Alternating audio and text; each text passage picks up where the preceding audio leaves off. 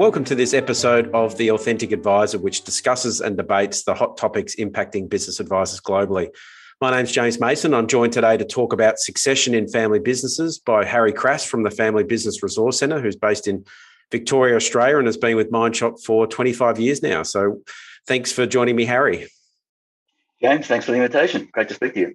Yeah, we've known each other for many years, and as we've touched on, we've had lots of conversations about all things family and succession, being in a family business ourselves. And I know with a lot of the work you do, it's around communication, developing vision, values, strategy, transitioning the next generation. But it'd be good to hear your journey to date to get into that particular space, and before we get into discussing the wider topic of succession. Yeah, sure. Well, I started off as a chartered accountant. I call myself, or for the last 20 odd years, I've been calling myself a reformed accountant. Our client base were predominantly SMEs. They were family businesses, even though I didn't really regard them as such at the time. We tended to help our clients focus on the financial side of their businesses. And I found I was looking for ways of helping clients beyond the numbers. We'd be pulling information out of the financials, and some operators were really great. They'd take that information, run with it, fix it. I'd come back a month or two or three later and we're on to the next one. But a lot of them, though they were great at the technical side of their business, really had no management training or skills training in that area. So I was looking for ways I could help them, and came across Kras Mason in early 1992. And that was kind of the start of a whole new journey for me that it was quite unexpected. I was quite happy in my role as it was. In about, I think it was around 97, Kras started talking to us about looking for a niche. And I can remember looking around the room at the Victorian advisors at the time thinking, yeah, there are some really smart, clever guys here. How am I possibly going to compete with them? And the concept of niche really took hold. Mm-hmm. When I thought back to my client base, it was fairly diverse. So we had clients in all sorts of industries. But when I looked for a common denominator, it was that the fact that they were predominantly family-owned and managed businesses. Not that I was dealing with the issues. At around about the same time, in 97, Monash University in Melbourne undertook a survey of the family business marketplace. And one of the things that came out of it was that over 50% of the family businesses, the CEOs were aged over 50, and 60% of them were planning to retire before 2006. Mm-hmm. And that was going to lead to not only an enormous wealth transfer, and my head was kind of more around the estate planning aspect of that, but also leadership transfer. And I thought, well, this has got to be a really good market to get into. Yes, it sounded like it. As it ended up, family business was just a natural fit for me, and it just became my purpose in life. I know I'm doing what I should be doing. The timing was excellent. It was just starting as a discipline in Australia. Family Business Australia, which is a body that addresses the issues of family businesses, was just forming as a national group, and so I just got on at the start of a wave, which is. And it seems to come around in a cycle every sort of 4 to 5 years. It's and it seems to be in this sort of post-COVID period, it's coming to the top of people's. I guess top of mind, if you like. Again, I'm seeing lots of articles on it. Probably. It was a slow burn, so I was attracted by those numbers, but nobody had actually told the business owners themselves that it was time for them to get out or think about getting out. Yeah. Well, that probably leads me to my first question, because you hear succession, as I said, always comes around as a hot topic, but so many family businesses and business in general put off discussing it. From your experience, and I know being in a family business ourselves, it's not a topic that you get to. It's sort of down the priority list. But why do you think a lot of people do put it off? Look, it's probably a bit like death and taxes, and nobody really wants to think about it. And I can remember in the early days, every person I'd speak to about it knew somebody who had died within 6 months of retirement. Not a great selling point. No, I wouldn't have thought so. So it's that. And But I suppose seriously also, it's how do you bring to an end a lifetime's work? People are invariably very passionate about their businesses. It's been occupying their minds, not quite 24/7, but not far off it, for a long period of time. It's who they are. Walking away from that is just very, very difficult.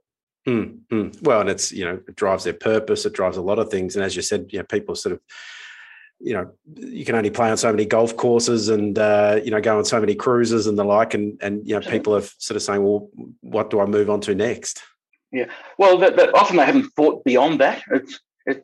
Their world is around certainly their families, but also their business activities, their customers, their employees, their suppliers have all become their friends. They're part of their social life. It defines who they are. Yeah. And also within the family, there's some stuff that's been done on what's called the succession conspiracy.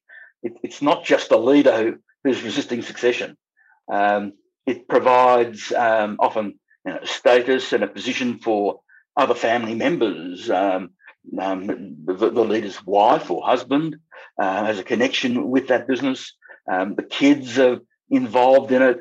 I've been into very disjointed families, and they've asked me to speak to the next generation and find out are they interested in succession. Some of whom have very little to do with the business, and they all say absolutely. If we had to drive down the street and it didn't have our family name on the front of it, I'd have to find another route. Yes, and then there'll be suppliers, long-term employees, customers, all have a relationship with the leader. Financiers, they're all sort of pulling against him moving on. Well, tough to walk away from. So, if you're trying to get a successful succession plan in place, what are some of the key success factors that you see in that? Look, I suppose the first is the realisation that it's a process; it's not an event. You really have to work it through and bring all the stakeholders along with you, and particularly when there are family members either having an ownership stake or engaged in the business in a managerial or an employment role. They will have considerations that are also important to bring along. As I say, I started from an estate planning perspective, but what I've come to realise is it's not so much the mechanics, it's the dynamics. It's understanding what's happening in people's heads and where they're at, and often all the stuff going below the surface, which if it isn't addressed or it isn't discussed or at least thought of, can torpedo a process, and you'll be totally oblivious as to why it's happened. Why can't I get them to sign off on this? Why? Which is what happened to me. Yes. And there's stuff going on that is below the surface, and if you're not aware of it, it can really make it very, very difficult for it to continue. Well, and that's probably an attribute of the success of observing you over the years, that I've seen a lot that it can have quite a rigid process, and we go through these 15 steps when we're working through succession plan, as you said, the mechanics, but you can miss some of the real gold and the real hurdles that people are trying to address just by not opening up channels of communication that somebody might not just like the other person, and it's an unspoken barrier that won't flow out necessarily if you're just going through a checklist mode. So that more facilitated approach that you seem to embrace seems to get good cut through and open up more communication. Yeah, absolutely. And it's I for the last 20 odd years called myself a family business facilitator, which is fantastic because no one knows what it is. When I called myself an accountant, it set up mental images, but I can create the image of what I do, and that is really helping people through a position in life, which is often inevitable. It's kind of going to happen, and you can ignore it or keep pushing it backwards, but it will happen. How would you like it to happen? How would you like to control that process so that you get the outcomes that you've really been looking for and you've been working toward over the last 30, 40 years.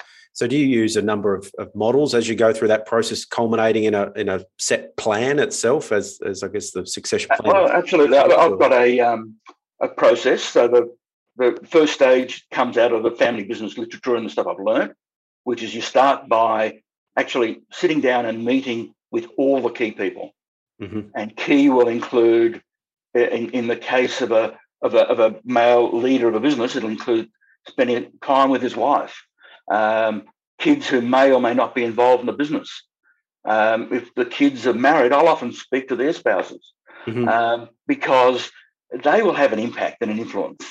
It'll be key advisors to the business. It might be key members of the staff.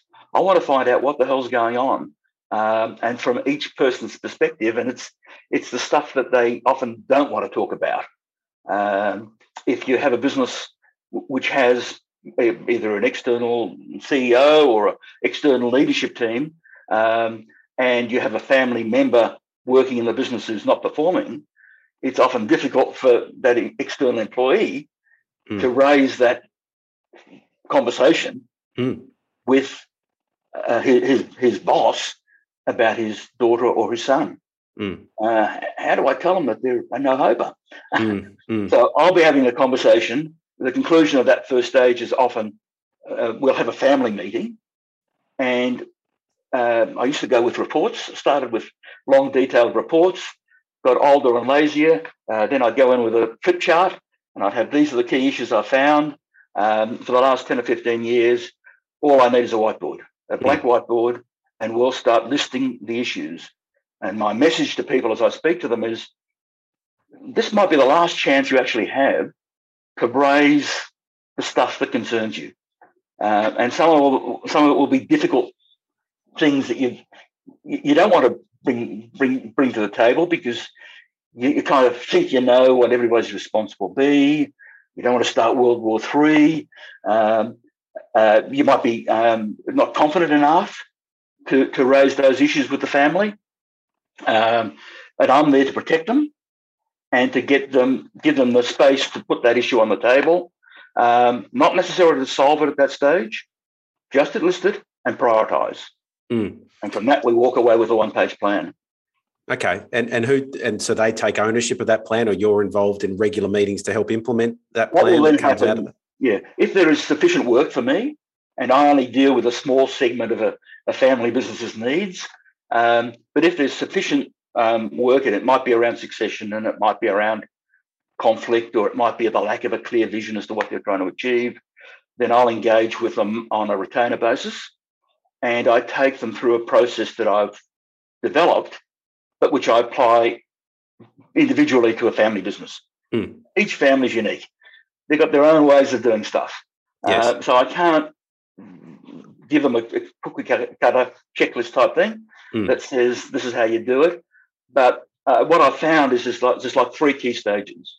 The first revolves around ensuring that there's a high level of trust and communication. If they don't trust each other, what hope have you got? It's very hard to get past that. Communication is kind of often good at the surface, but there's a reluctance to talk about the tough stuff. And also, I bring into that things like managing conflict, problem solving, decision making. Family boards are often great. I had one client that came up with the acronym SUMO. They discuss and resolve an issue, and the following meeting it would be revisited and revisited and revisited, and the SUMO stood for shut up and move on. Yeah. Like let's resolve something. So it's building a lot of those disciplines into how the family and how the business operate. So we get the trust and communication working. That clears a whole lot of space. The next stage is around building a common uniting vision. Often the leader had some sort of vision when he started, and it might have just been feed the family.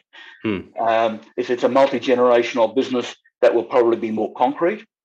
But as other family members are involved, they need to also have a stake in that. And it's about ensuring that their personal vision and what they want to achieve out of life is also brought into this common uniting vision. Yes. Often that's based around the family values, and that's a really strong starting point that families will have, because non-family organisations work towards establishing a list of values, but they're often stuff that's posted on the wall and no one kind of really knows what they mean, and they're never referred to after they're created.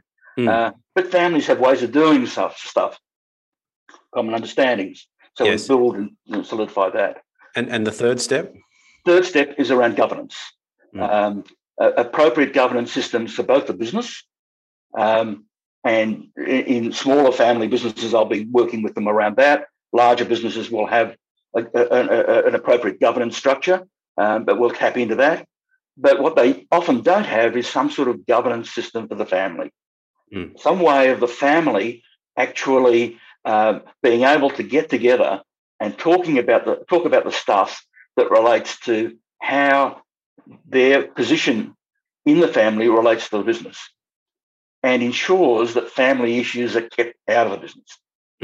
So we don't want the brother and a sister, or often two brothers, having a stand-up fight, debating something on the shop floor or in the boardroom suite. That's not the place for it. If it's a family issue, we need to have somewhere for that to take place. So we'll form a family forum or family council to lead that, and then in larger businesses there'll be a forum where other members of the family can be brought in and brought up to date. And then there's a defined communication system. So the convener of that family forum will be the conduit to the chairman of the board if an issue relates to actual business activities. Yep. So don't talk to everybody. And you bring in other expertise around that, like an accountants and lawyers, and some of them might have in much more the mechanical areas. Or Absolutely. I always tell people I only do the easy stuff. I leave the hard stuff to the lawyers, the accountants, the financial planners. They do the technical stuff. Okay. And certainly that's important both at the corporate level, at the business level, but also at the family level. So there's a wealth plan. Yes. How the family deals with wealth is an important discussion point. Yeah. So what's the number one reason you see plans fail? Is there, if you had to name one? Why they fail? The obvious answer is just a lack of planning, or the process is rushed. The last thing I want is somebody who rings me up and says, "Look, I've had enough. I'm getting out of here next week or next month." If somebody asks me genuinely how long it takes, I'll tell them it'll be a 3 or a 5 year process. It might take longer, it might take shorter, but it is a process. It's a massive change. Yes. It's a massive change both at a business level and at a personal level. Yeah, and it has to be an ongoing build up to those conversations over time. And looking at the environment we're in at the moment, where we're hopefully starting to see a little bit of a glimmer of light at the end of the whole COVID tunnel that when we're recording this, do you see changes in families that you've dealt with to date, or those that you might have been recently chatting to that are, are they accelerating plans around succession, or are they putting it off, or where are you seeing people landing at the moment? Look, it's interesting. There was a recent Family Business Australia survey, 2021, undertaken by Grant Thornton. It's just been released. One of the findings that I found really interesting was that in 2018, 72% of family businesses were looking to transition their leadership over the next 4 years. So 2018, 72%. 2021, that's dropped to 57%, which really surprised me. Now, it covers a lot of the COVID period, but is it due to COVID? Is it COVID related? I don't know, but the COVID period provided a substantial part of that. So they're pulling back from some of their original. Pulling it back, yeah. At an anecdotal level, I've found with the amount of clients and others I've spoken to, COVID actually has sped up the process in some cases. The older generation have been COVID cautious, so they've pulled back from the business. Even if the business has continued to operate, I'm thinking of one in particular where the business has continued to operate quite well and quite profitably, strongly during the period. But the parents who are both actively involved in the business didn't go in, and it meant it opened up space for the next generation to step in and to step up, and they've done it magnificently. Yes. Business has been outperforming past what it's done in the past really, really well, and that's given the incumbents the confidence to see that, hey, actually they can handle it. Yes, and as you've touched on throughout our conversation, opening those channels of communication, because you find for so many business owners, even family business owners, often their business is giving them their best returns, and as you've touched on, it's they're having a lot of fun with it. So to try and find a nice hybrid where it's not maybe a cold turkey, okay, we're completely stepping away from this, but a gradual evolution seems to be a lot more of a logical approach to take that into consideration, rather than something that's just this rigid, okay, one moment you're doing this, the next minute you're away doing something else. Well, part of it, and I'll do it in every case, but again, this one I was referring to, the father, we've put him in the role. He has a few roles now. One is ambassador. He knows everybody in the industry. He knows all the associations. He knows all the suppliers. He's got great contacts. He loves this concept of being the ambassador. He's out there representing. He's now got time, because he's not day to day in the business, to actually ring up old mates in the industry and find out what's going on, and learn about trends. So he was probably doing a bit of that, but it was swept up in all the day to day of running a business. He's also involved in the strategy. He loves the strategic part. So he wants an ongoing role in the strategy development and direction of the business. So we're finding 2 or 3 different roles. Yeah, perfect. In engineering firms, it'll often be technical, new product development, stuff, getting back to their roots and tinkering with things that they were doing in the early days, but lost touch with as the business has grown. Yeah, that's great. No, some great points there. Just some final questions to finish off, to pick your brain on a few other matters. So some rapid fire authentic questions, if you like. What's the one trend that you feel is most overhyped in succession planning? You've seen a lot over the journey. So what's the one that you see most overhyped? Well, I suppose when I go back to 97, the concept of succession planning was kind of overhyped then. So the whole thing. The whole thing, nobody wanted to know about it. Yeah. So that was there. The baby boomers exiting title that kept coming up. Nobody told them they were supposed to get out. They were still onto it. And, as you say, having fun, in control, life expectancy's grown. I think back, having got to that stage of life where I'm the other side of 70. I think back to when I was 20 or 30, and thought of my parents and their friends at 50 and 60. They were old. I'm 73. I'm still quite young. You're at your peak. Absolutely. Fantastic. So what's the second question I had was, what's the most valuable skill an advisor can have when they're working with a family business, if you had to just name one or two? I actually think back to something I learned from Mike Boyle, which is you've got to ask for the sale.